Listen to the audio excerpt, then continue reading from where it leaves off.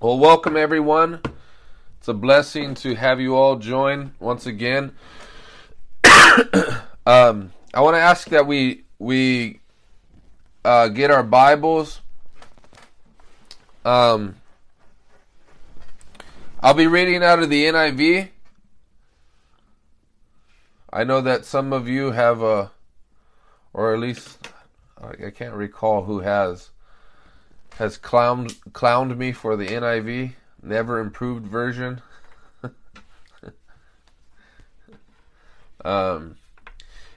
Just as a side note, because I used to be very dogmatic about the translation that I used. I used to use the King James Version, and for some reason, there was a lot of misconception, really, and a lot of I was just misinformed or uninformed, and I assumed that just because it was a King James Version, it was written in 1611 with Old English, I thought it was more of a holy translation. Come to find out that I was greatly mistaken. There's nothing about the ith and the doth and all that stuff that makes it more holy. In fact, if you want to know a bit of history, the Christians at that time actually didn't want that translation, didn't like it, and they preferred the Geneva Bible over that one. And they considered that translation to be unsatisfactory. And so by their standards, the King James Version, for those who love it, they'd consider that diluted. So, anyways, let us not be dogmatic about translations. I think the important thing is that we actually have an abundance of translations, especially in the English language. Recording in progress. And we have to have people translate it into other languages. There's some languages that don't have Bibles. And I think too many people are trying to translate the Bible into English, and we have an abundance of translations, and we don't need any more. Other languages need it. Amen. The other languages need the Holy Scriptures written for them. Amen. Because how many of you know, and the Lord's for everybody. The Lord's for every race. The Lord's for every tongue, every tribe, every nation. And there is no racism in Jesus. Amen. Hallelujah. And I praise God for that. He ain't racist. I thank the Lord. And so let us come to prayer as you guys get your Bibles. I'm delighted to say that it will be a very encouraging message today, because I intend on proclaiming the gospel. And some of you might say, wow, I was hoping to hear something different or a different topic but here's the thing. I remember Paul Washer said this. He said that, in heaven we will fully come to know the book of Revelation in its fullness, because it would have already come to pass, right? And because people speculate about the book of Revelation and they love it, they devote so much time to all these theories. But he said this, he said, however, he says, in heaven, you will never cease to be in awe of the glories of the gospel and why you are there. And it was because Christ was crucified for your sins. Amen.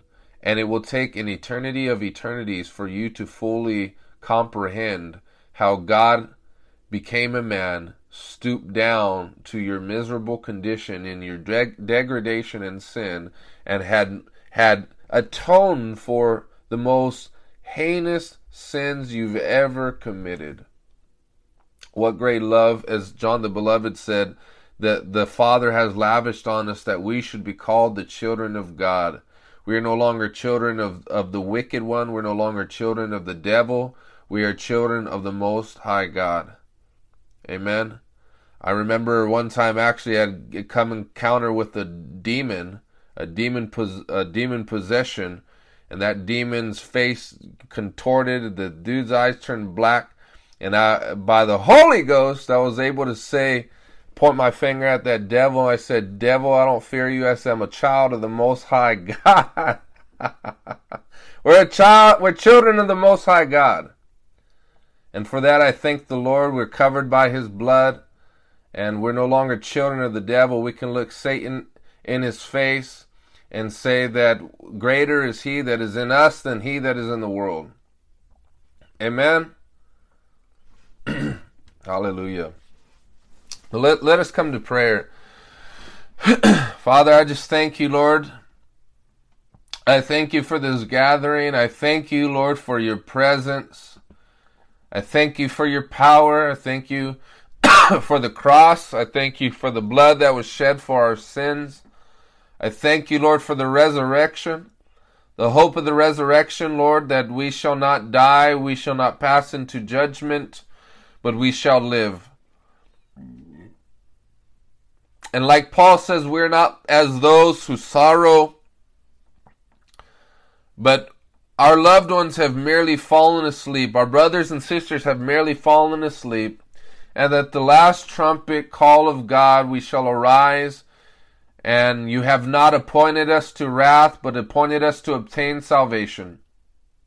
And so, Lord, for that we thank you and we glorify you. And Father, I pray that the eyes of our understanding would be enlightened. I pray, God, that we would come to know the gospel in its fullness. I pray, Lord, that you would assure your people of your love. I pray that you would assure your people of the forgiveness of sins. I pray for those, Lord, that are shaken, Lord, and troubled by their imperfections, Lord, that the glories and the wonders of the cross of Jesus Christ would cleanse them from a guilty conscience and grant them peace, Lord, not a false peace, but a peace that only your Spirit can provide. For after all, Lord, you are the Prince of Peace. So, Father, I pray for your unction. I pray for your power. I pray that, Lord, that you would grant me the ability to proclaim your word in truth and proclaim your word with compassion and also, Lord, with the strength you provide. Father, I ask, Lord, for prophetic declarations, and I pray that your Spirit would be present with us, O Lord. God, I pray that you would eliminate all distractions, and I pray that a spirit of reverence would be in this gathering. Father, by your Spirit, we pray. Move, O Lord, we pray. And I ask that you would bring every demonic spirit low and that it would bow in submission to your lordship. Father, we rebuke every demonic spirit, and Lord, we denounce them and say they have no place in this gathering. And Holy Spirit, may you glorify Christ, and may his name be preeminent in this gathering. Amen and amen. Hallelujah. Thank you, Jesus.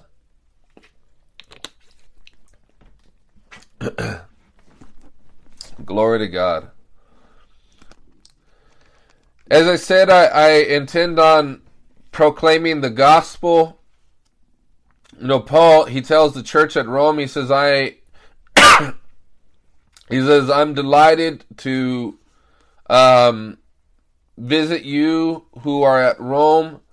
He says, and preach the gospel to you, that I may impart unto you some spiritual gift, that by your faith we might be mutually edified. And what Paul meant by mutually edified is the fact that they had faith in the gospel. That was his comfort. To know that there exists a body of people that still have faith in the Word of God. They have faith in the truth of God. They have faith in the salvation of Jesus Christ. And it's that self-same faith that what passes them from death unto life. And that was Paul's comfort. But I want to ask that we turn to John 3:16. It's a very familiar passage of Scripture, and I'm sure that you're well aware of it. John chapter 3, verse 16. Some of you know it by memory. And that's fine, but I still would I would still encourage you to bring out your text, because our memory is fallible and we make mistakes. And let's just read it, right? Jesus opened up the scrolls when he went into the synagogue, so let us open up our scrolls.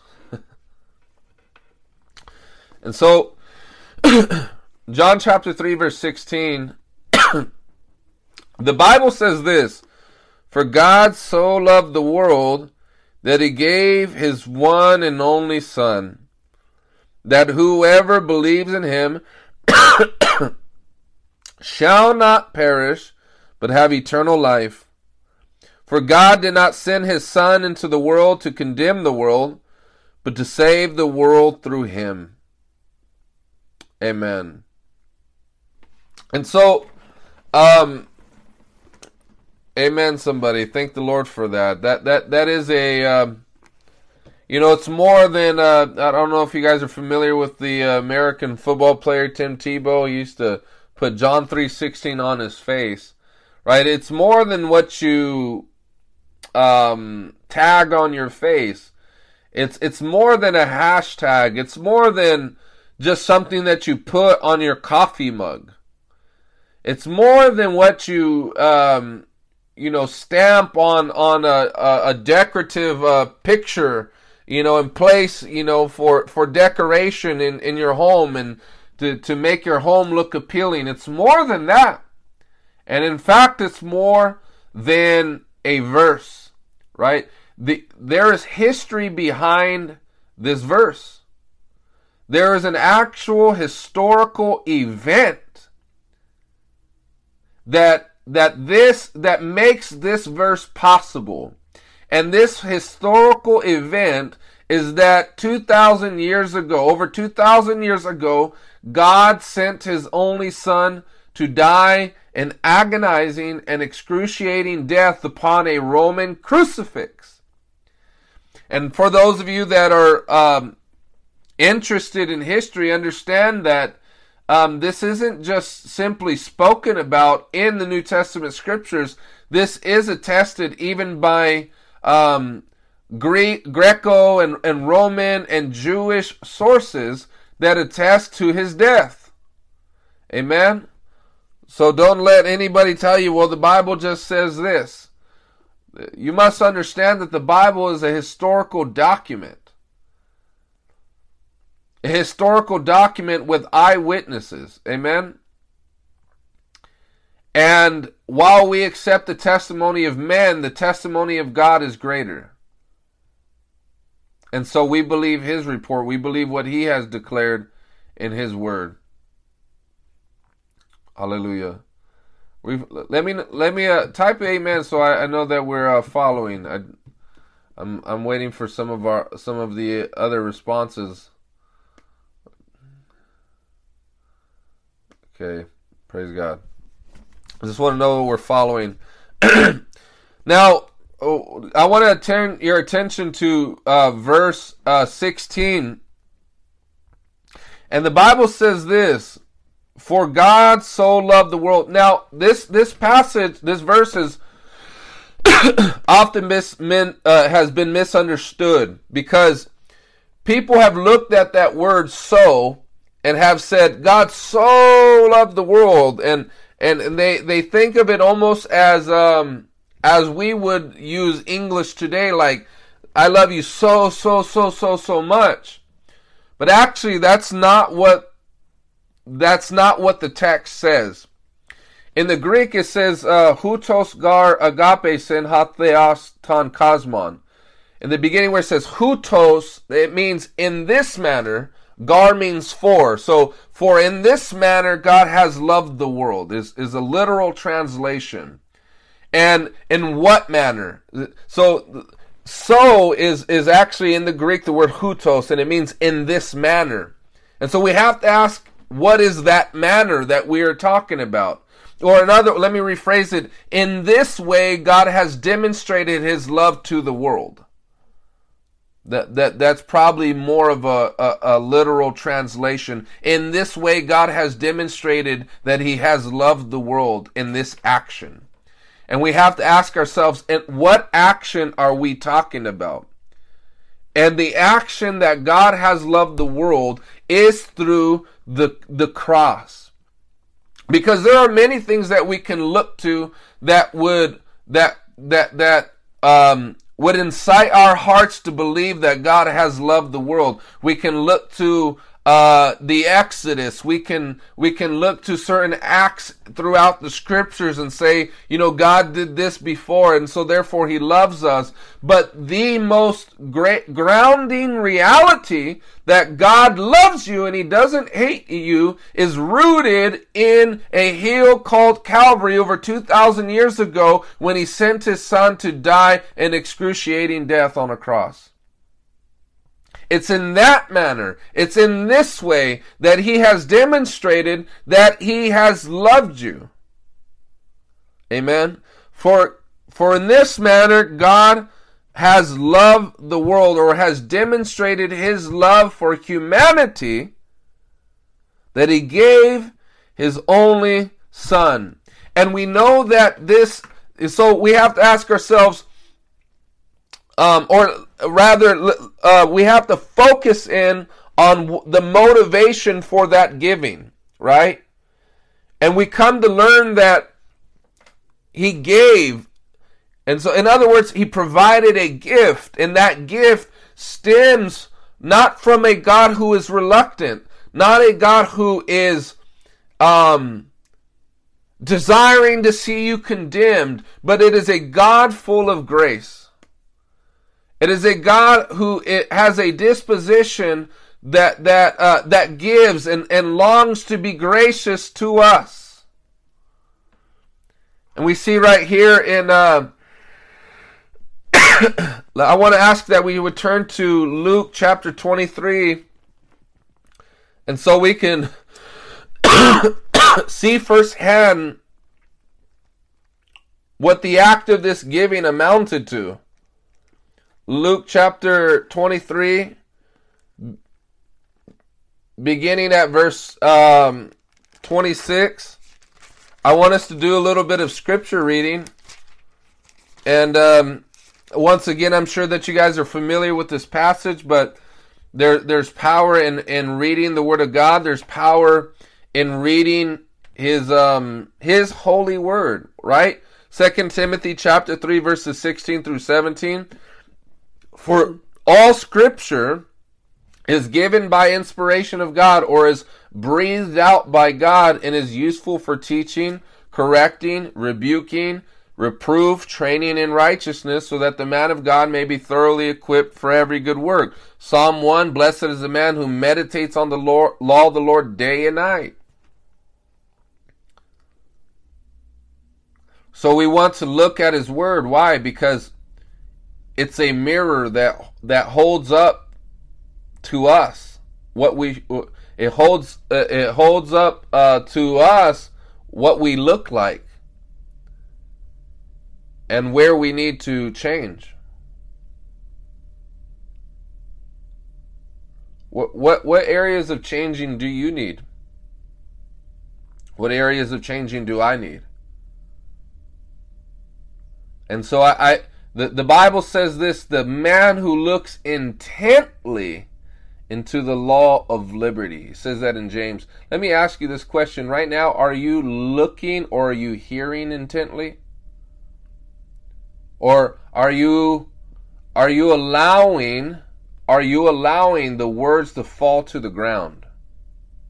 The Bible says of the prophet Samuel that he did not allow one of the Lord's words to fall to the ground.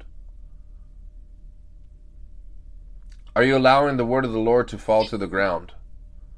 Are you a passive listener, or are you an active listener? Because it says, he who looks intently into the law of liberty. So what that means is, first of all, you must look.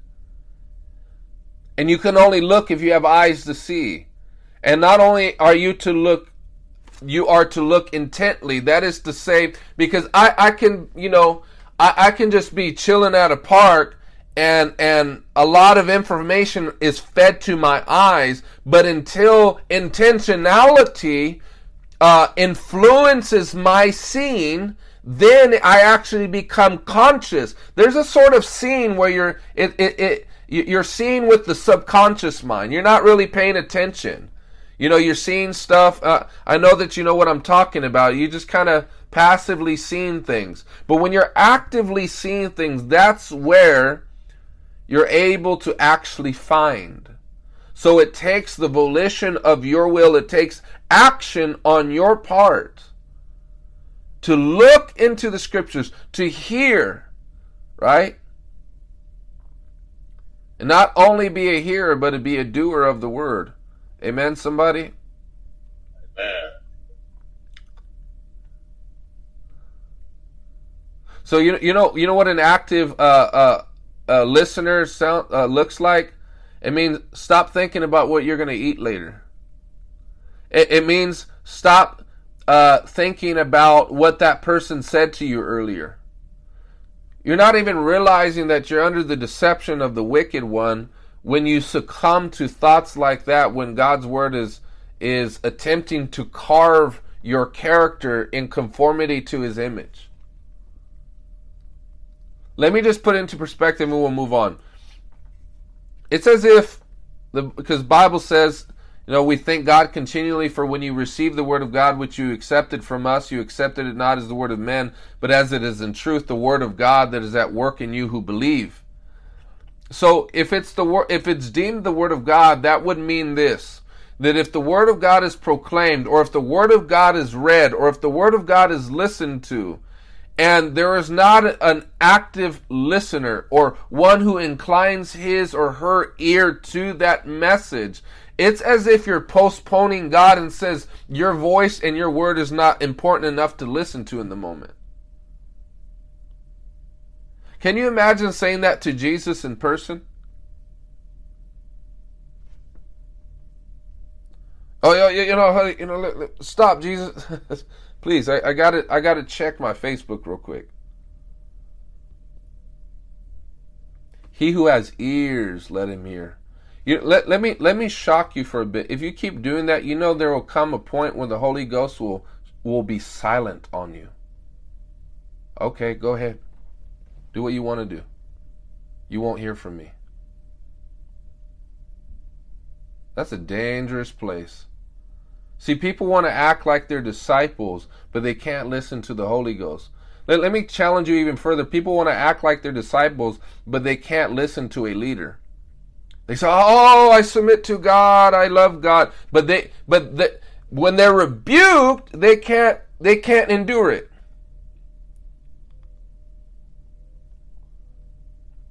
See, what you must understand is that Jesus says, when you have done this to the least of my followers, you've done to me. Such that if you are rebellious towards a leader, you're rebellious towards God. If that leader is proclaiming to you the scriptures, right? The scriptures, not man's philosophy, not man's tradition, none of that nonsense. I'm talking about this right here. Saying, hey brother, this is what the word says. Oh yeah, I know that. I have my degree in theology. Rebellious.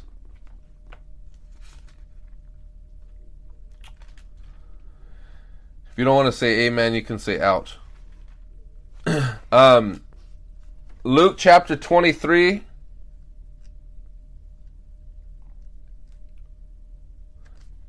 I know that was kind of getting off track a little bit, but as I've said before, sometimes the Lord wants me to stop and interject to correct some of you. And when I say correct, I don't have anyone in particular in mind. It's not like I'm throwing low blows.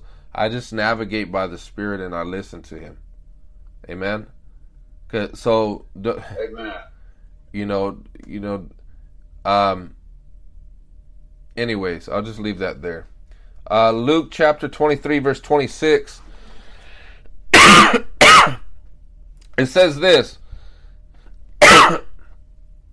And so we're looking at, because it said God so loved the world, we're looking at what that giving looks like. All right. As the soldiers led him away, they seized Simon of Cyrene, who was on his way in the country, and put the cross on him and made him carry it behind Jesus. A large number of people followed him, including women who mourned and wailed for him. Jesus turned and said to them, "Daughters of Jerusalem, do not weep for me, weep for yourselves and for your children. For the time will come when you will say, Blessed are the childless women, the wombs that never bore, and the breasts that never nursed. Then they will say to the mountains, Fall on us, and to the hills, cover us. For if people do these things when the tree is green, what will happen when it is dry?" 2 other men, both criminals, were also led out with him to be executed. When they came to the place called the Skull, they crucified him there along with the criminals, one on his right, the other on his left. Jesus said, "Father, forgive them, for they do not know what they are doing." And they divided up his clothes by casting lots. The people stood watching, and the rulers even sneered at him. They said, "He saved others, let him save himself. If he is God's Messiah, the chosen one." The soldiers also came up and mocked him. They offered him wine and vinegar and said, "If you are the king of the Jews, save yourself." There was a written notice above him which read, "This is the King of the Jews." One of the criminals who hung there hurled insults at him. "Aren't you the Messiah? Save yourself and us." And so you see the devil even at work while Jesus is hanging on the cross. See, the devil tried to tempt Jesus to avoid the cross from his birth all the way to his death. You see it in Peter's case where he says, "Lord, you can't die." And what does Jesus say? "Rebuke me, Satan, for you're mindful of the things of men, not the things of God." In the wilderness where he says, "Just bow down and worship me, and all of this will be yours." He kept tempting him to have a crown without a cross. And even to the point to where he's on the cross, he says, look, the devil is using criminals. Just save us. He's tempting him to prove himself.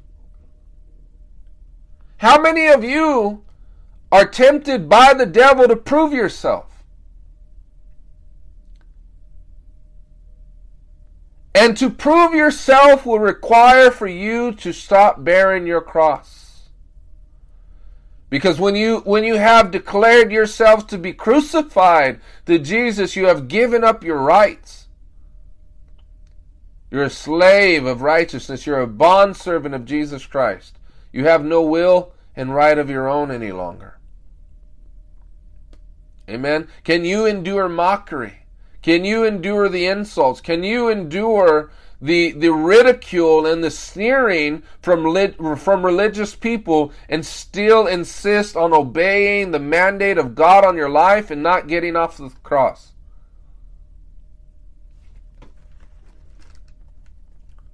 That one's for free. You can say amen. It's hard. In fact, without God, it's impossible. But it says this right here. It says,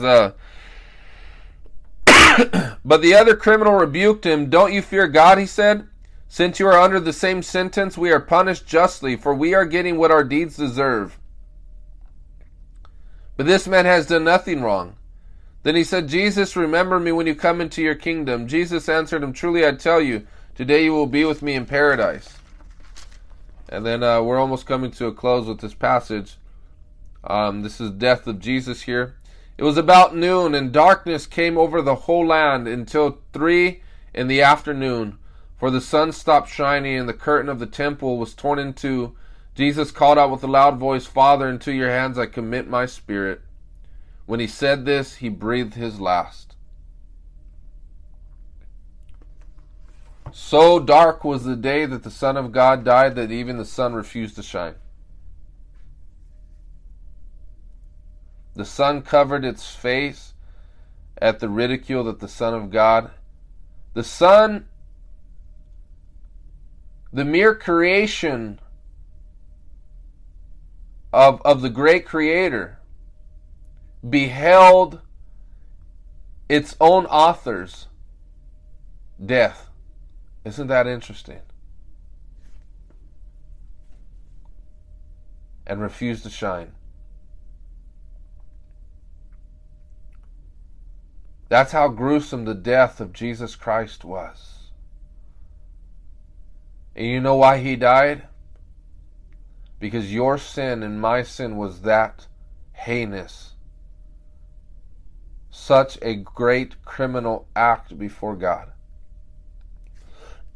That it required the pure blood of God Himself.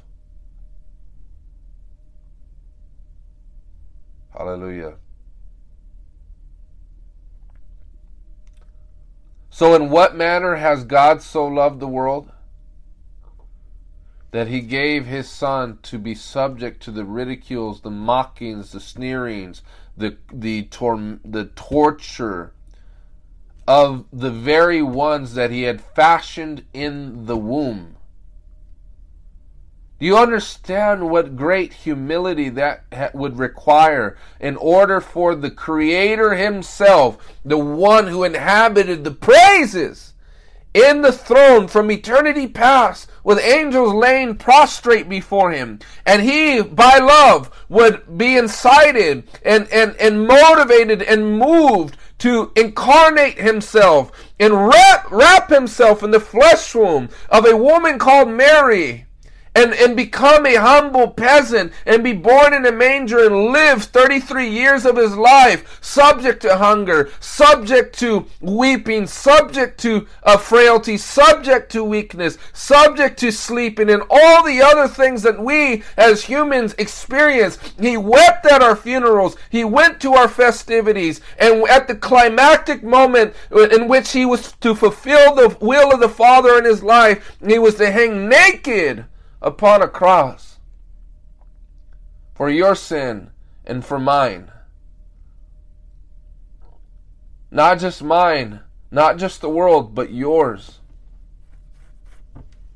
Every sin that you've ever committed.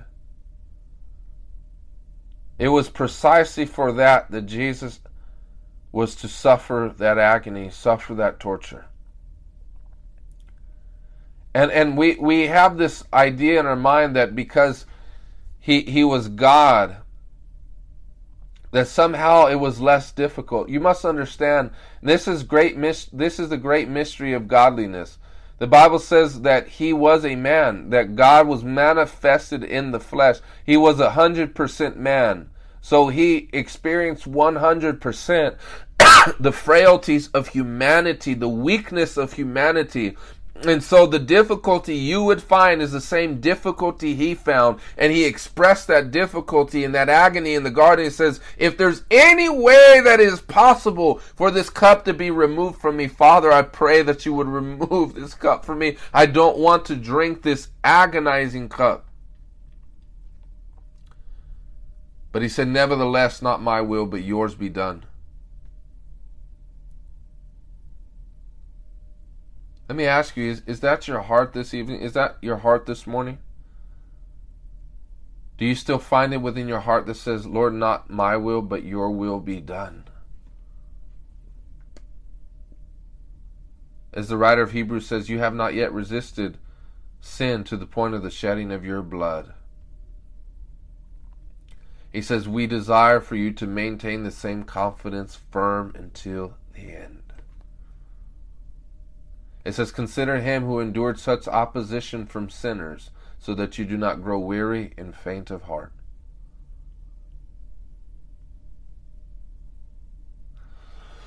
Hallelujah. But in what manner has God loved the world? In this manner God has loved the world. It says in Isaiah chapter 53, verse 10, it's a messianic prophecy. It says, yet it was the Lord's will to crush him and cause him to suffer.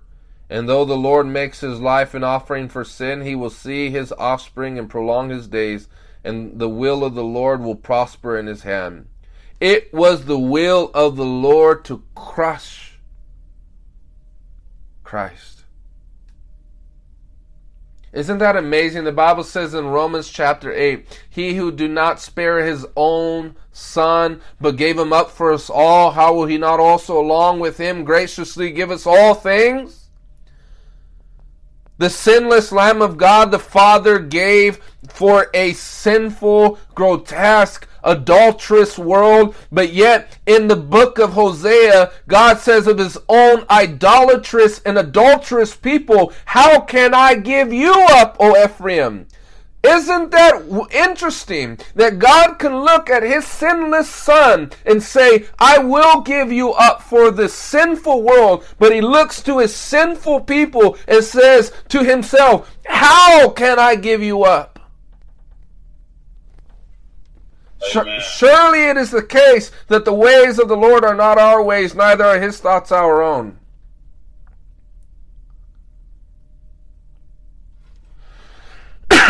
Hallelujah. Hallelujah.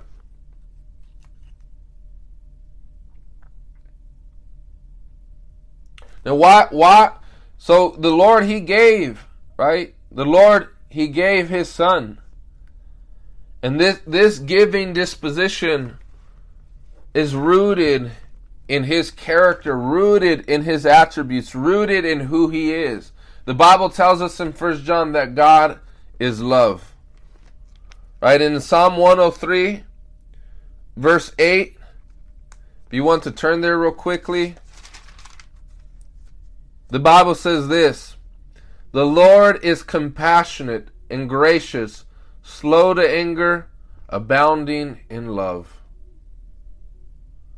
I'll read that again. The Lord is compassionate and gracious, slow to anger, abounding in love. Why did he give? Because the Lord is compassionate. He is gracious. He is slow to anger, and he is abounding in love. If we read in Lamentations chapter 3, verse 22, are we turning there? Or are you being obstinate? I ain't turning it to anything. Is that your heart's attitude? Lamentations chapter 3 verse 22. Because the Lord's great love we are not consumed, for his compassions never fail. They are new every morning. Great is your faithfulness. So you know why you aren't consumed? You know why you didn't die and go to hell? Because of the Lord's great love, you are not consumed.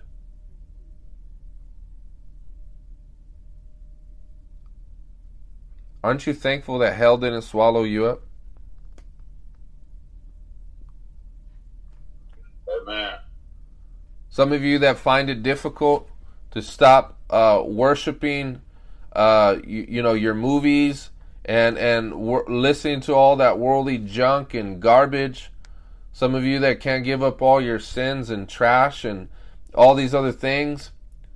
You know why? You know why we get to that place, or why you can't find the spirituality to get up and actually pray in the morning and you rather do something else? Is because you are not recounting the reality that God didn't swallow you up in hell. Hallelujah. See, if the Lord wanted to judge you, he would have had already killed you and sent you to hell.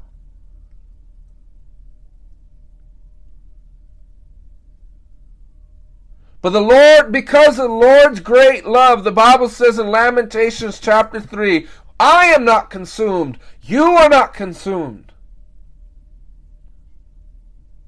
You should have died and gone to hell. You should be lifting up your eyes in the flames right now. without ever having a drop of water dipped on your parched tongues. As I've heard it said before, that people pray in hell, but their prayers are never answered. They plead for eternity and eternity and eternity. 1 billion years, they're not second closer to an exit than when they first began. And they will plead and find themselves consumed by the wrath of God. But how many of you know that today we stand with breath in our lungs because the Lord's great mercy, we are not consumed. He is abounding in love, He's gracious, and He doesn't will for any to perish. He doesn't will for me to perish. He doesn't will for you to perish. It breaks the heart of God that people choose the ways of sin and wrath and judgment.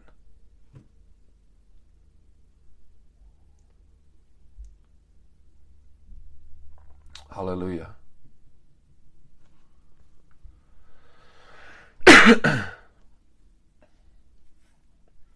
But why was he motivated to give?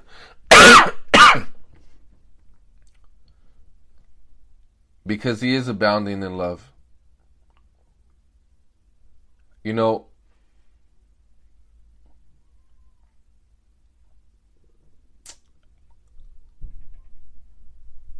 God's character is always ridiculed. God's character is always blamed. People always like to say, where was God when this and this happened? Right? Everything is thrown on God. Why aren't people throwing stuff on the devil? Amen. You know, so-and-so was raped. Where was God? No. How about you start asking, where was the devil? He was there. Why do we keep blaming everything on God? There's a devil to pin a lot of stuff on his back. Start blaming him.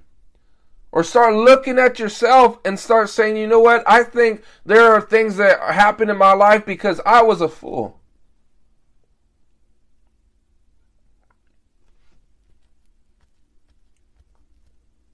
Amen, somebody? We following? Amen.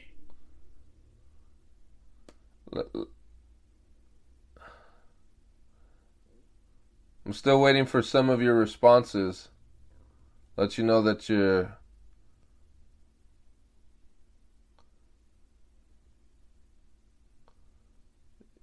Yeah, the rest of you are slumbering.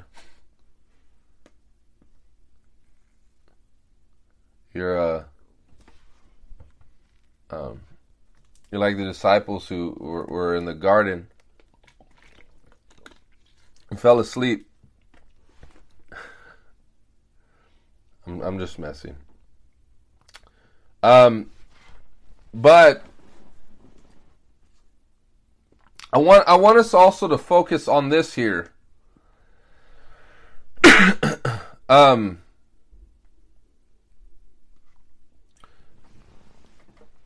Bible says here that he loved the world. It didn't say that he loved the church. Because some people would say, like, you know, oh yeah, I understand he loves his own people. And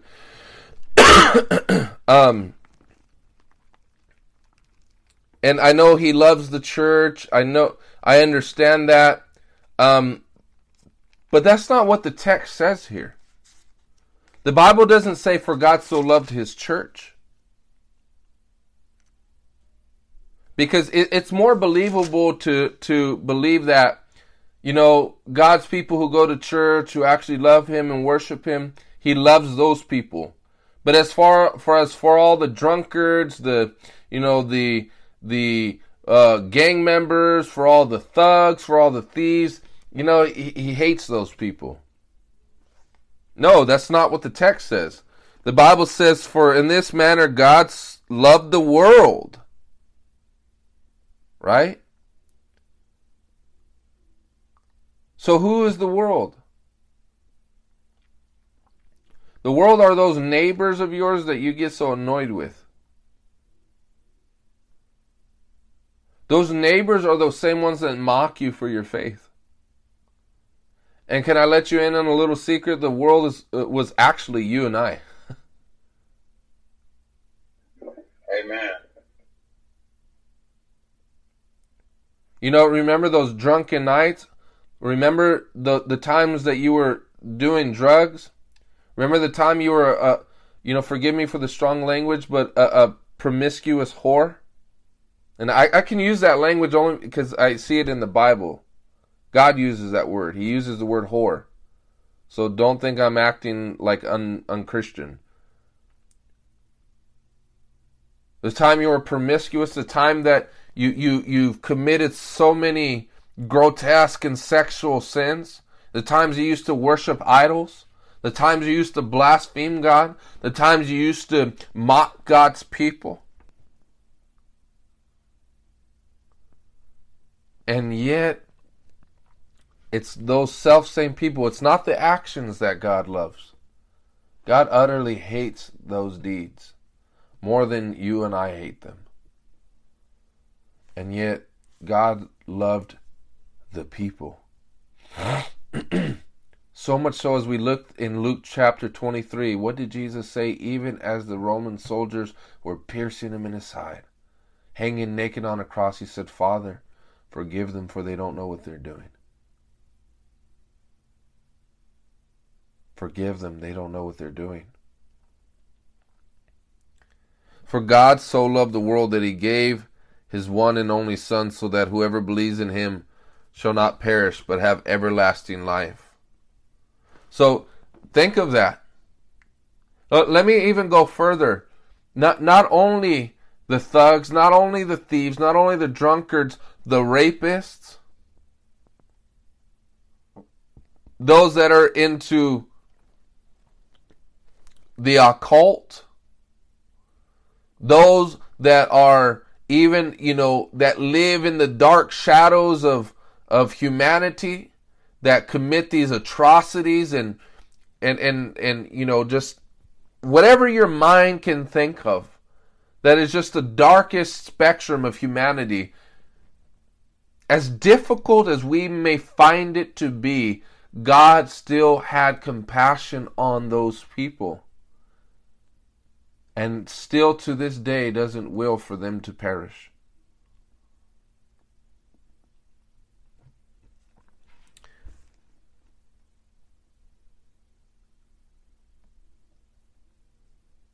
If we look in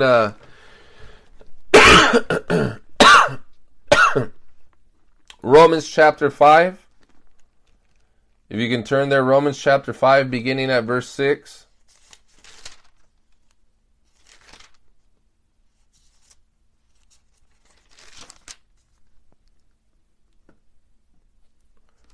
The Bible says this: You see, at just the right time, when we were still powerless, Christ died for the ungodly. For who? For the old granny baking cookies for the little kids in the street. For the person who donates their extra time to the food drive. No. For Christ died for the church. No. And that's true, but he died for those who would ultimately become the church. But it says this: He died for the ungodly. Very rarely will anyone die for a righteous person, though for a good person someone might possibly dare to die. But God demonstrates his own love for us in this: while we were still sinners, Christ died for us.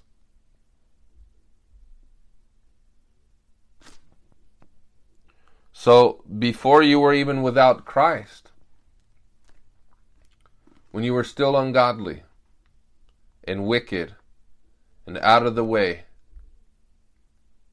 Christ died for you. He spilt his life's blood.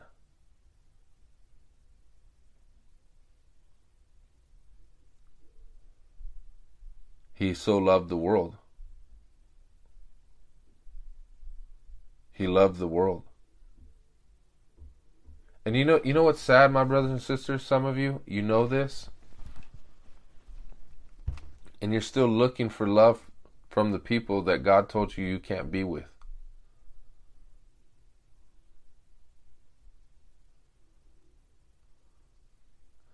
You're still looking for love from your old ways of life.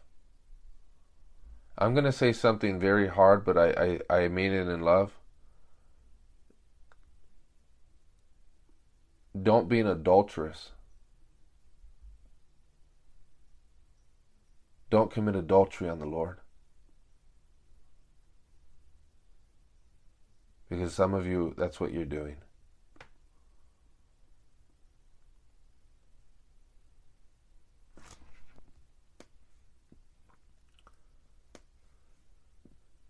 Let us be enveloped by His love. Let us cherish His love. Let us find appreciation for that love that has spared us from death, from the penalty of our sin, from hell, from destruction.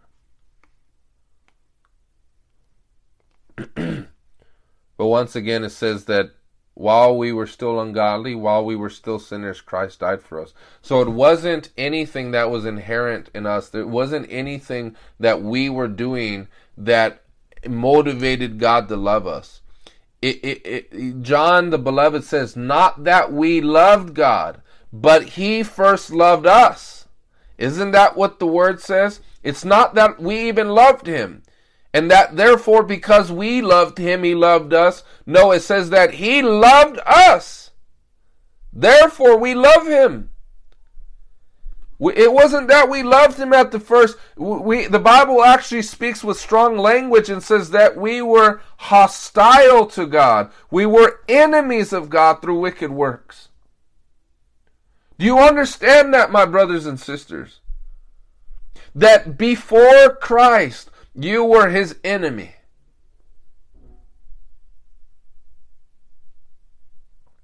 I know we don't like to hear that. We don't think it's true. And some of us were self-justifying in the world. But understand this, my brothers and sisters. The axe of God's judgment was hanging over your head because you were His enemy. His axe of judgment, His wrath was upon you and upon me. You know why? Because we were enemies. And though we may never have said it verbally, we gnashed the teeth at Him, as it were, and despised His ways. You know when David sinned with Bathsheba? He committed adultery. You know what the Bible says? He despised the commandments of the Lord. Pretty hard, huh? Let me ask you this, for those of you that are fornicating in this group. And the Bible says, you despise His commands. Wow.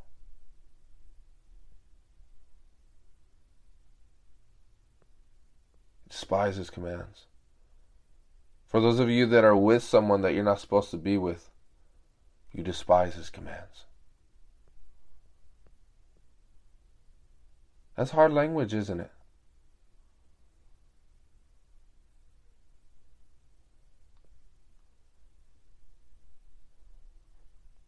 It's a bit silent. Why is it so silent?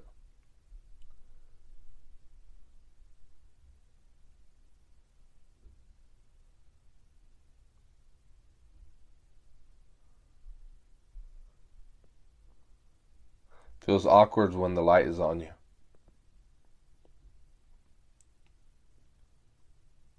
Paul says, I say this to your shame. There's a godly place for shame. And that shame is actually supposed to be for your good, so that we turn from the errors of our ways. Woe unto you if you don't have shame. That's a really dangerous place to be. Very dangerous. If you have shame right now, bless God for that, because that means that your senses are responding appropriately. Your senses are responding the way they should. Now, for those of you that are living in the light, that may be account for why you don't have shame. You know, I'm living in the light. I have a clear conscience. I'm loving the Lord. Right?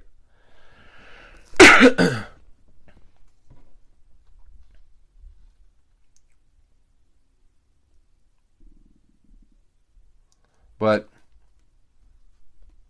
notice, I want us to focus on that it wasn't anything that you did. It wasn't anything that I've done that motivated God to love me. In fact, if we could be honest, a lot of what we did should have prevented God from loving us. But as it says, that while we were still ungodly, while we were still sinners, Christ died for us. He gave his life's blood for you. And you know, he didn't just give it for the world, as in a very general way. He gave it to you specifically. Amir, he died for you personally. Kezron, he died for you personally. Nancy, he died for you personally. He died for all of you personally.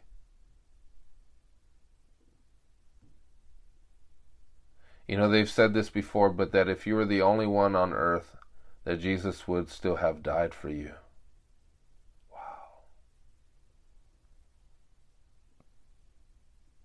He would still have died for you.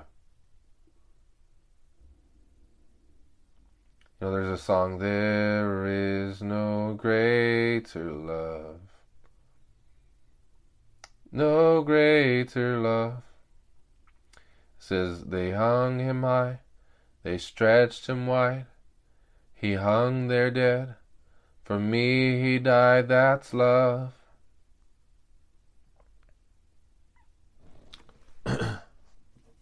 Hallelujah.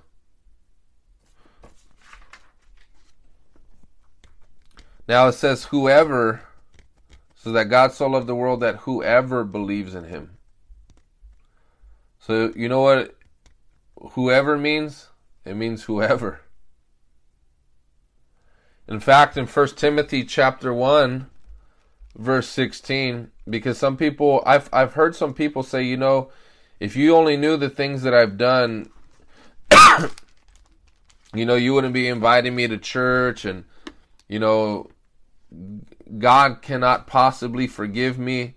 But this is what Paul says in 1 Timothy chapter 1, verse 16. Well, actually, beginning at verse 15. Here's a trustworthy saying that deserves full acceptance. Christ Jesus came into the world to save sinners. To save who? Churchgoers? To save the religious? No, it says to save sinners, of whom I am the worst.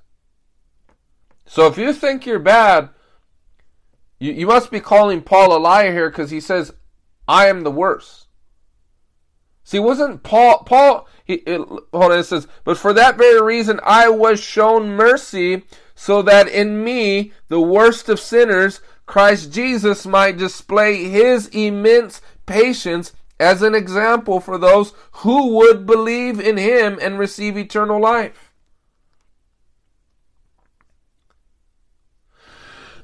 So in other words, Paul is saying, look, I'm getting orders from the religious hierarchy in order to kill Christians. And I'm a blasphemer. And it says that he was breathing out threatenings. And he wanted the heads of every person that claimed to be a part of the way. So it wasn't just like, you know, like a thug or a gang member robbing someone, killing them. See, it was more than that. He was killing God's sacred people. He was after them. Not just sinners. He was after the holy people of the Lord. And it says that through Paul, Jesus Christ desired to display his immense patience with everybody. And it says this is a trustworthy saying. So in other words, you should have no doubt about this. It's worthy of full acceptance, not partial acceptance, that Christ Jesus came into the world to save sinners. And Paul says, of those sinners that he came to save, I am the worst. So you know what that means? You, though you are a bad sinner, you're probably not the worst. But even if you were the worst, Jesus can still and wants to save you.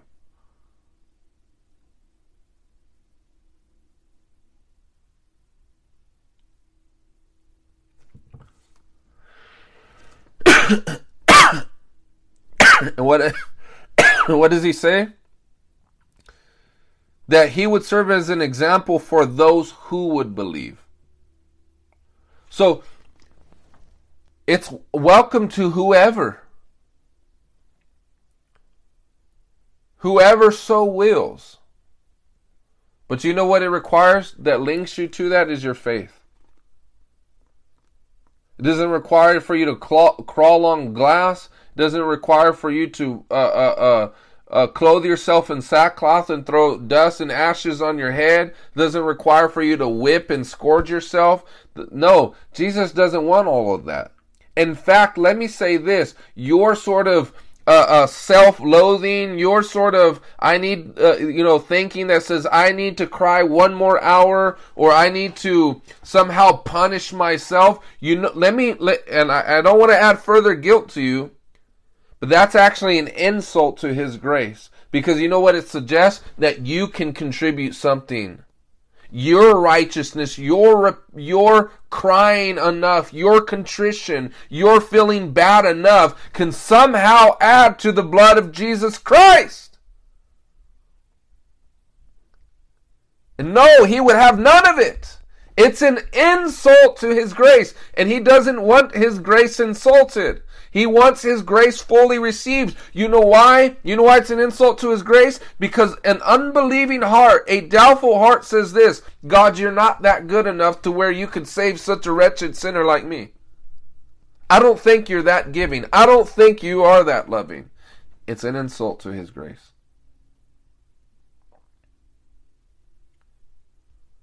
It's like telling a king who is rich, you can't buy my car. What makes you think you can buy my car? It's like, excuse me? That rinky-dink car, that piece of trash? I can't buy that? You're going to insult my wealth?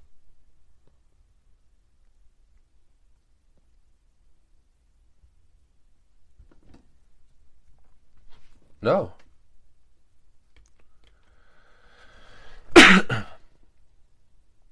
Amen, somebody? Amen.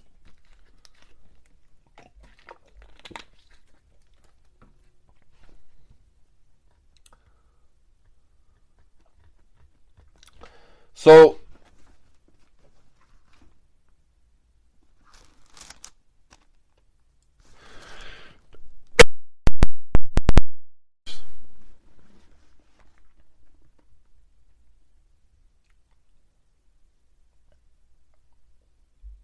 whoever is whoever. Now, though, the Bible does tell us in John 3 that you have to believe. It says whoever believes. So it doesn't say that God so loved the world that He gave His only begotten Son, that everyone will be saved. That's not what it says. It's qualified by the fact that you have to have faith.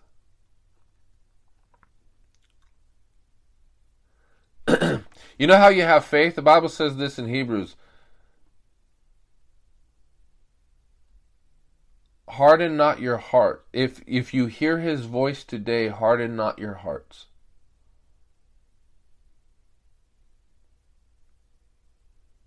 Because you can hear His voice. Let me say this. You can even hear this preach and harden your heart. You want me to let you know how hardening begins? You don't think it's that important, or you think you can put it off. I can't tell you how many people will actually stop praying and stop reading their Bible to give a text to their boyfriend. Oh, he just messaged me on Instagram. Oh yeah, Jesus. Let me put you kind of on the back burner for a minute.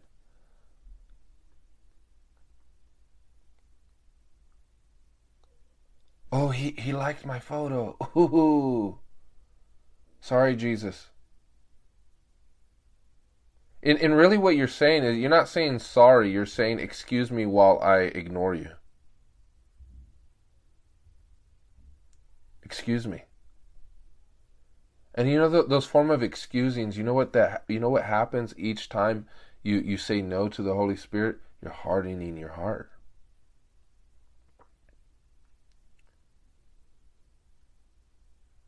Hardening it.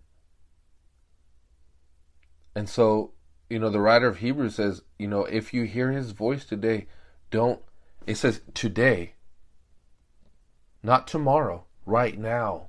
Let me ask you this, my brothers and sisters. Do you hear the Holy Spirit speaking to your heart today? What is he speaking to your... Let me ask you this. Are you even hearing his voice? You know why I'm asking this? You know why I'm focusing on this?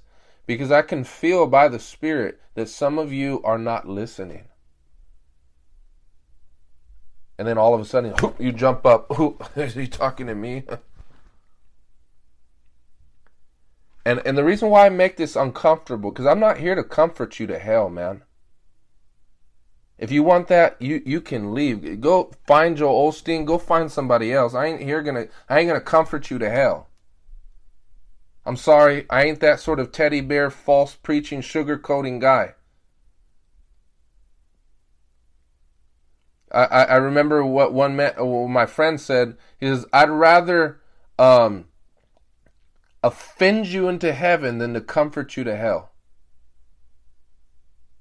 In fact, if I ever do that, you should lose respect for such a person like that. You know why? Because those sort of people don't care about those that they speak to.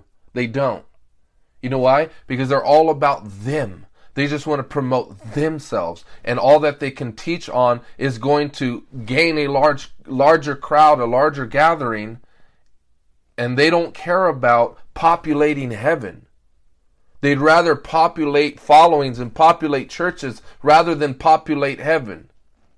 But I'm here to make the devil mad. I don't know about you. I don't know if you're with it. I don't know if you're down to ride, but I'm willing to make the devil mad. And I'm trying to see angels rejoice. So if either you're with it or you ain't. Because I don't know, I don't roll with half-steppers. You get me? And so, it is what it is. And so, I might say some things that offend you. It's good for you. Deal with the offense. What did Jesus say? Blessed are all those who are not offended of me.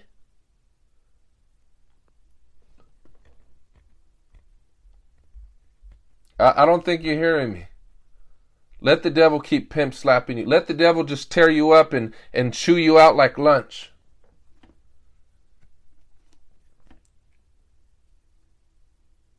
Because if you can't endure sound doctrine, how are you going to endure his temptations? You get what I'm saying? If you can't endure the word of the Lord that's supposed to build you up, how are you going to be able to endure the onslaughts of Satan who's tearing you down? You ain't going to last.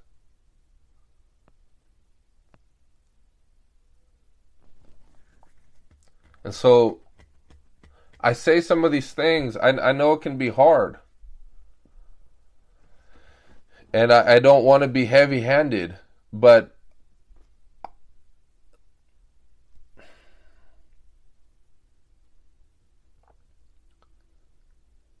I've seen a lot of casualties. I've seen a lot of casualties in this walk. This Christian walk. Unfortunately. And my brothers and sisters, the reason why I have to harp on some of this is because I don't want you to fall on the wayside. I don't.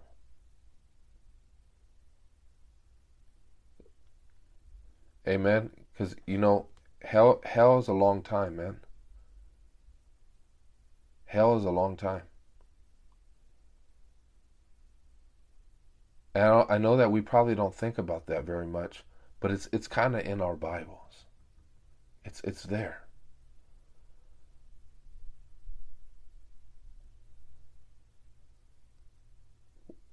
Where there will be weeping and gnashing of teeth.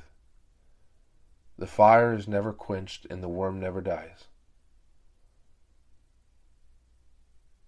It says the smoke will rise up to the throne of the Lord, and those that follow the beast and the false prophet and Satan will be tormented day and night forever and ever. Forever. How horrifying. And so may the Lord give you grace. May the Lord give you grace. And I'm not, let me pray real quick. Father, I just pray, Lord, that you would give your people grace. Lord, strengthen them. Help them to hear. Father, I pray, God, that you would help them to open up their hearts, Lord, that they may hear and that they may, Father, that your word would fall on good ground. That they would not be like Job. That your word records that because of his suffering was too great, it was too great for words. So, Father, I just pray that you would help your people to receive by your Spirit. And Lord, that you would strengthen them according to your grace. God, I ask this in the mighty name of Jesus. Amen.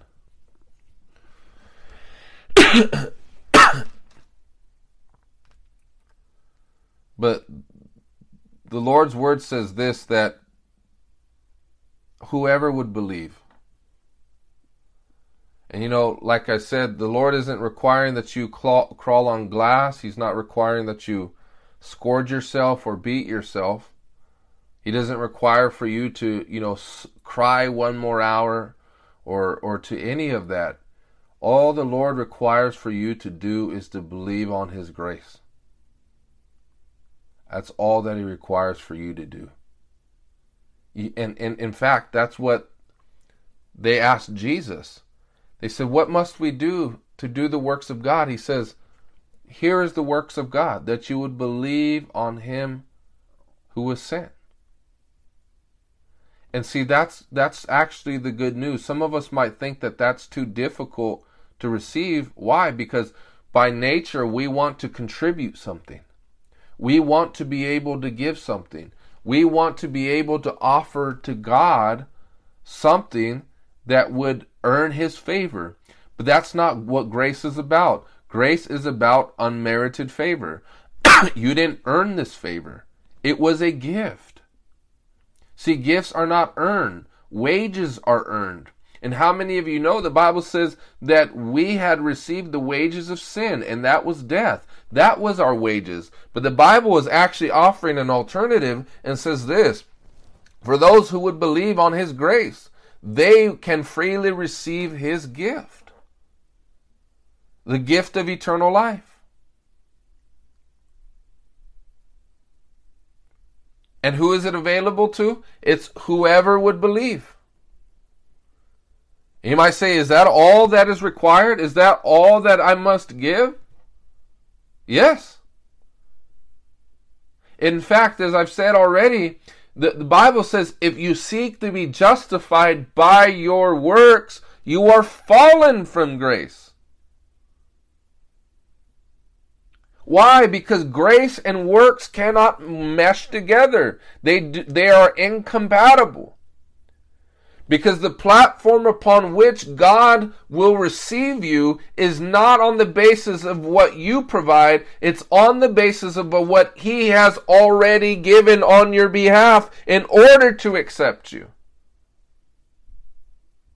And that was the giving. That was stemmed from His grace. And it's what we read there in Luke chapter 23. Jesus did all the enduring. The Bible says it was the will of the Lord to crush Him. It's not the will of the Lord that He would crush you. It's the will of the Lord, according to Isaiah, that the Father would crush the Son for you.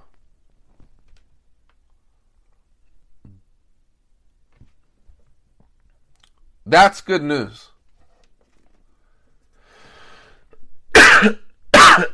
As it says in Ephesians chapter 2, if you go to Ephesians chapter 2,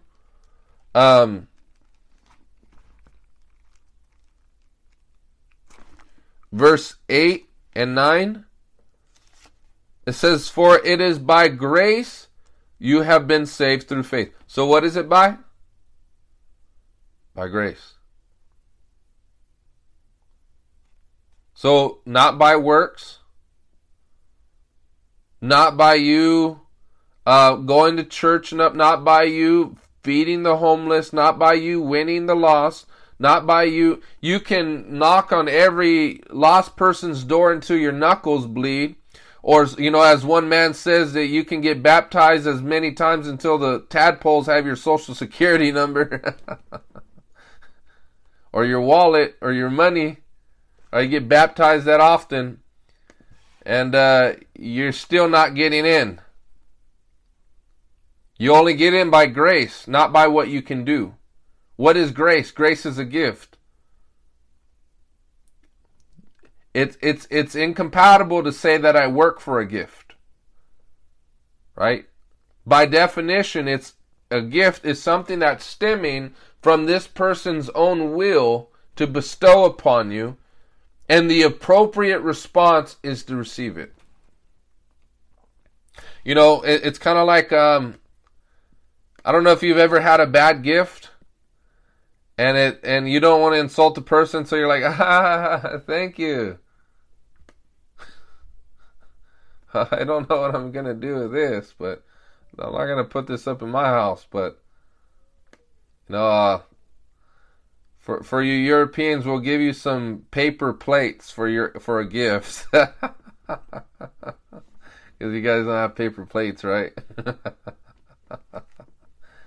We don't use this. I'm sorry, Americans. So it's not that good of a gift, right? When you got like some really great plates.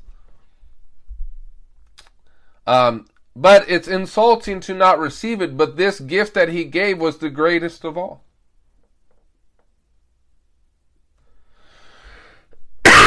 This gift that He gave was the greatest of all. No one could outgive the Lord. I know they say it often, but you literally can't outgive God. You may try, but you can't. Why? Because everything already belongs to Him. But it says, by grace you have been saved through faith. So grace is the grounds upon which upon what motivated God's heart to give. He is gracious, abounding in love, like we read in Psalm 103, verse 8. Right? He's loving. Even while we were still sinners, Christ still gave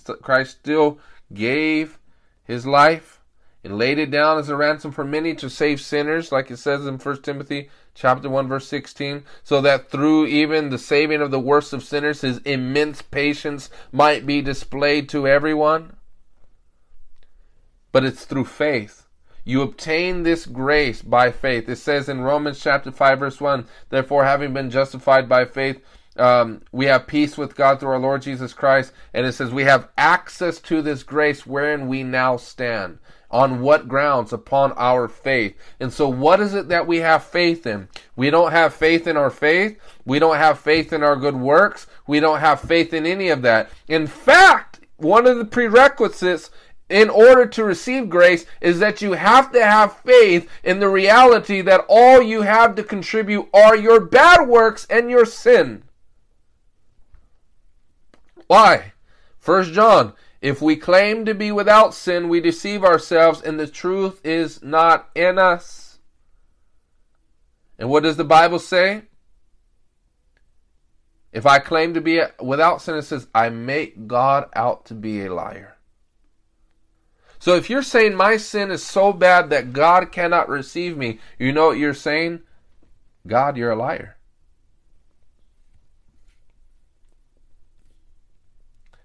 But that's paralleled and echoed by what David said.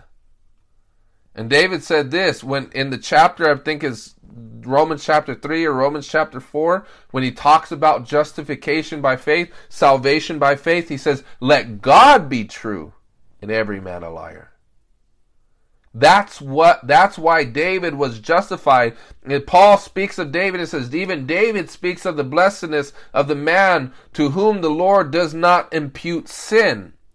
He says, blessed is the man whose transgressions are forgiven. Blessed is the man whose sins are covered, and who the Lord will not count sin against him. And says God, and it says that even David says in the Psalms, let God be true and every man a liar. So what must God be true in? That he is able to save to the uttermost whoever comes unto him through Christ. But let every man be a liar who says, I'm good, I'm good enough. I think he should allow me into heaven by my good deeds. Let that man be a liar, because he's declaring God to be a liar. He's declaring God to be false. And he's claiming to be without sin ultimately. You know, the interesting thing is that many people will say, you know, we're human, we make mistakes. But at the end of the day, when you press them on it, they don't really feel like it's sin. They feel like it's a therapeutical or medical problem.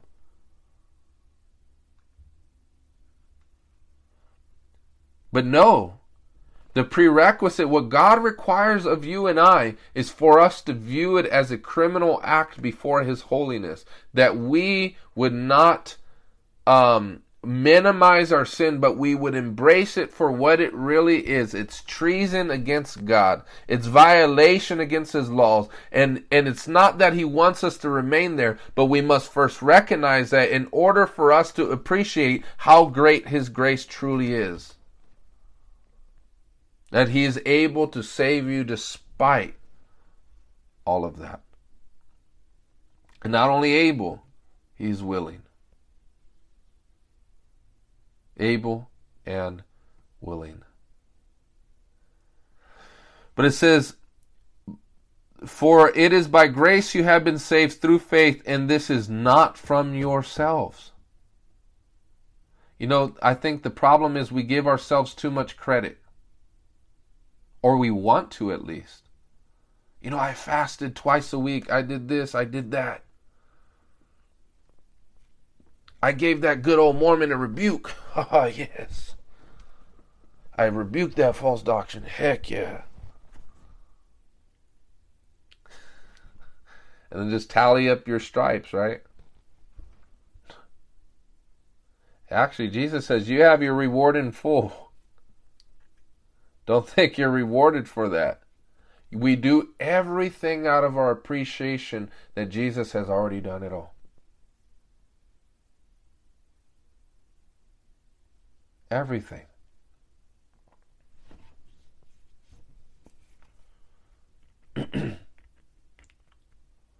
You want me to give you an indication how the works mindset is already setting in? If you're like, oh, I guess I'll come today. I guess I'll go to Bible study. I guess I'll pray. Why? Because all that's about motivation and works based. What's happening is you're already forgetting what Jesus done for you. Because if you were remembering what Jesus had done for you, you would be incited to do things out of love and joy and free grace. I guess I got to tell the sinner about Jesus. Because if I don't, then he's going to, I don't want to hear it from him. That sort of stuff, you get what I'm saying? That's not where God wants you to live. I guess I'll read the Bible. I'll just check this stuff off. I guess I'll forgive the person. Right? That's not where the Lord desires for us to live out of.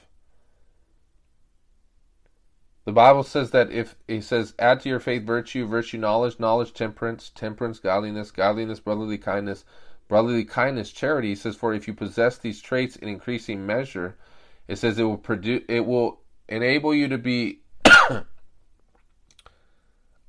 productive in your knowledge of Jesus Christ. It says, but if you don't possess these, it says you have forgotten that you've been purged from your old sins. And so when you forget that you've been forgiven from your old sins, the quality of your Christianity becomes lower.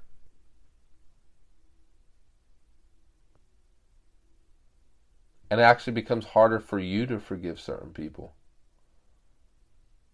Remember the wicked servant? The Lord, that the king forgave him. I forgot, I think the currency translated to like $1 million. Or maybe €1 million, right? Or whatever. And he was forgiven of the debt. He was thrown in prison. He had a family and everything. And then what happened is that the king forgave him of the debt. And then he ends up like demanding that one of his servants, the guy who was forgiven, that one of his servants pay him a day's wages. And I think that he was like going to beat his servant or something like that because he didn't pay him a day's wages. It's like you've accumulated, you're spending life in prison, you're released, and on that day someone forgot to pay you $1 and now you're going to beat that person up. How does that make sense? It doesn't. And so how great the Lord has forgiven us. The Bible says, therefore, forgive one another as Christ has already forgiven you.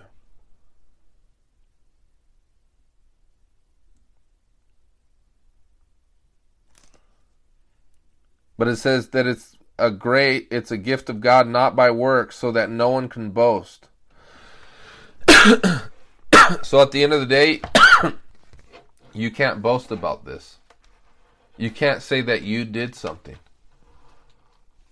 It says that he that boasts, let him boast in the Lord. Right? But let us turn real quickly back to John 3:16. We'll come to a close.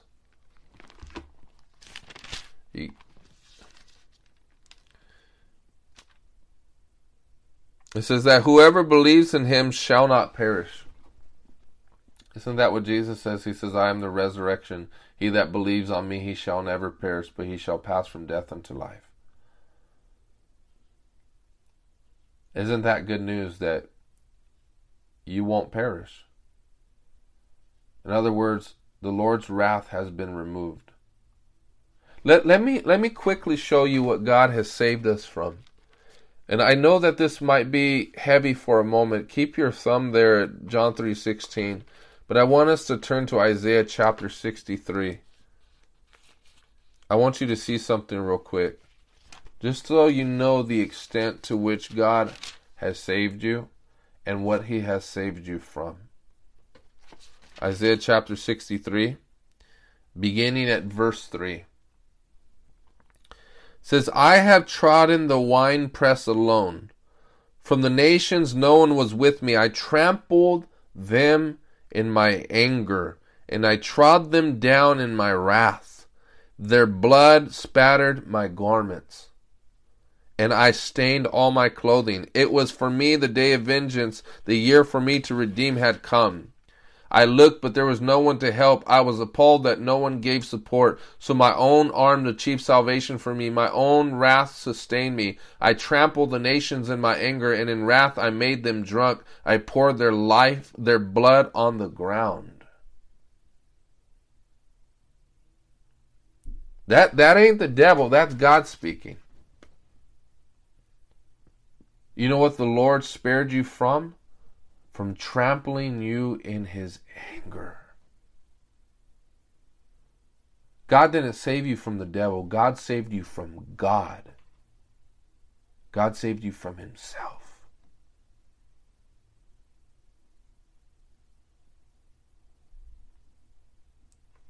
You know, as Paul Washer said this, he says, your biggest problem isn't that God is bad. Your biggest problem, if you're not in Christ, is that God is good. And because he is good, he must execute justice. And because he must execute justice, guess what he must do? He must execute his acts of judgment upon your head. And pour out your life blood on the earth. In other words, he must make you punish. He must cause you to die. He requires your life's blood. That's scary. However, they that believe in him shall not perish by God's wrath. They will not pass into judgment. Why? Because Jesus already poured out his blood for you and I. So the wrath of God is fully satisfied.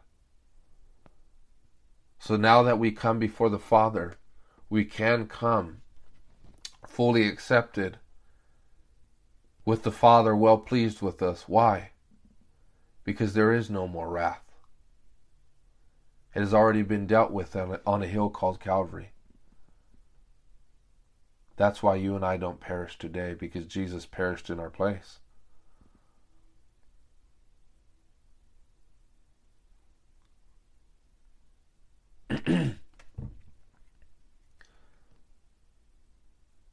It wasn't us who the Lord trod in his anger. It was his own Son that he pressed down like a winepress and spattered his own Son's garments, spattered his own Son's blood on his garments. You know, and I'm sorry, but I'm not, because I know some people are like, dude, this is like rated R. Like, can we stop talking about blood? We're kind of reading the Bible. You know what I'm saying? And you know how hypocritical that is? Because I understand, like, this is heavy stuff. But some of you ain't that uptight about it when you're watching your rated R movies. Right? With all those nudity scenes and stuff, and that profanity, and the killings and the horror. You're kind of okay with that. Why aren't you okay with this? Something to consider.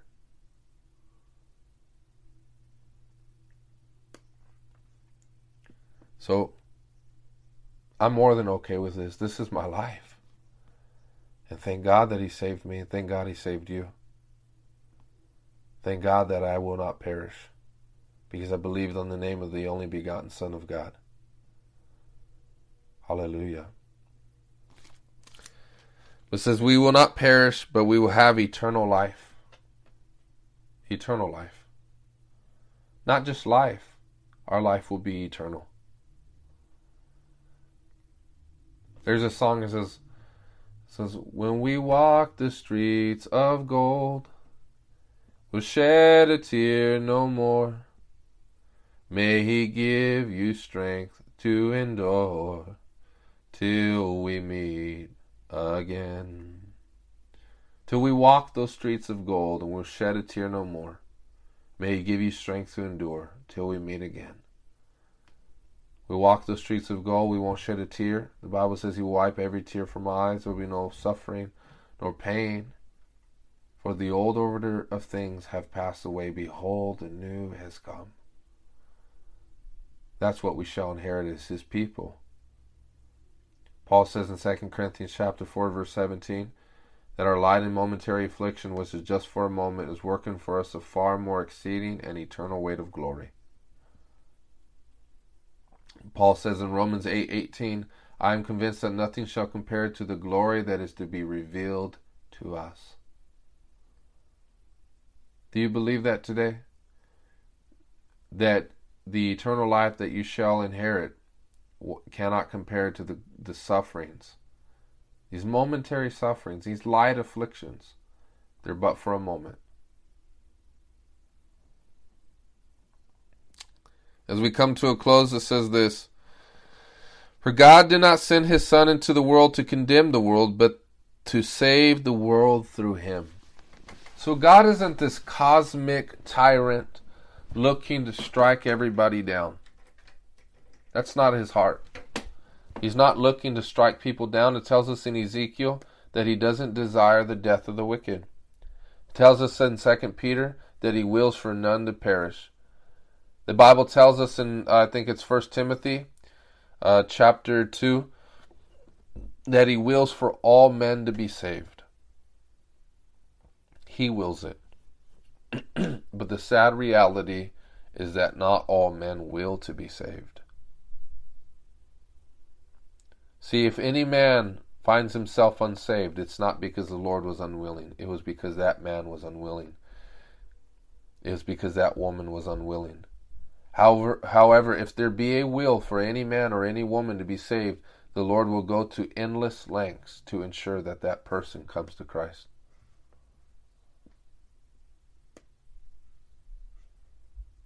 And you know what? He already has. How? Because in this manner God has demonstrated his love for the world, that he gave his only Son.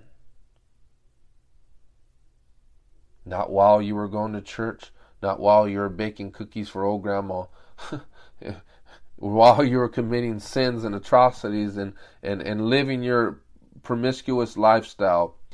It was in that moment that God said, I'm going to save you. Hallelujah. Hallelujah. So what's the appropriate response? Is to freely receive this grace. To be benefactors of this grace. To be participants of this grace. To be recipients of the grace of God.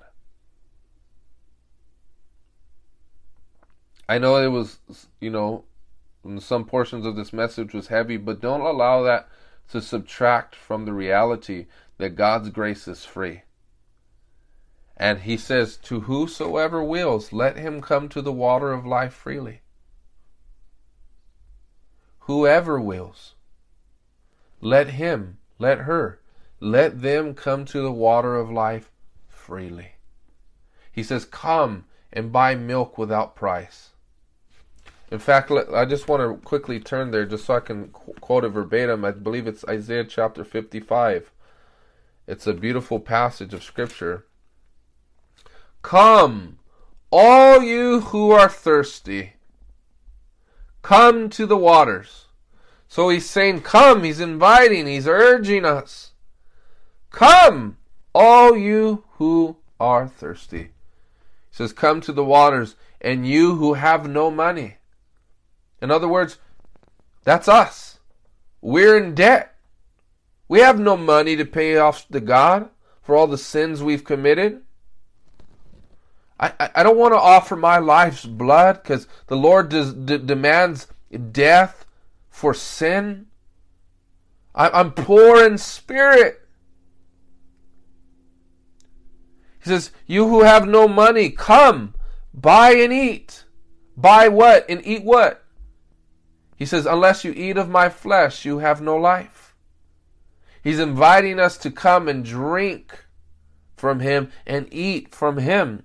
Those who have no money, come buy wine and milk without money, without cost. Why spend money on what is not bread, and your labor on what does not satisfy?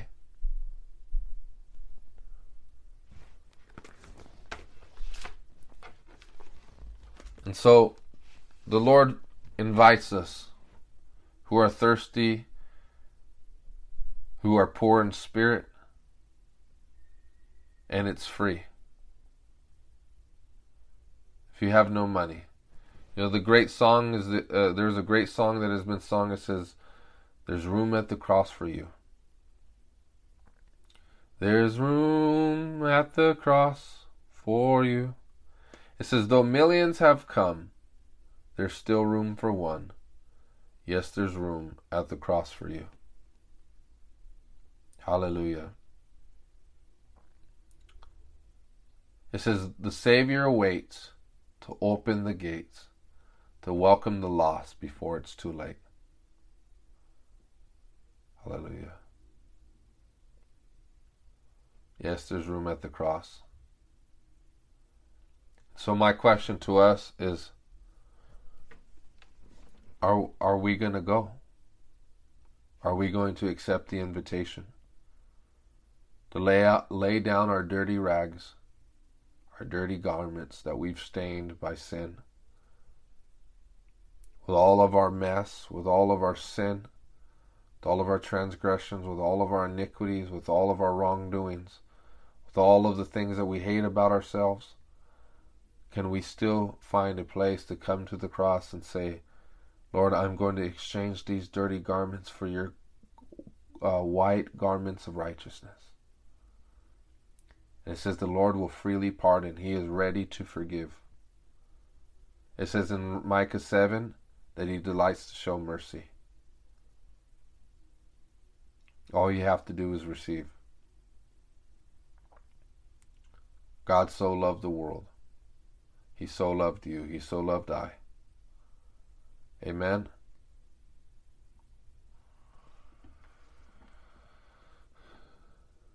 Recording stopped.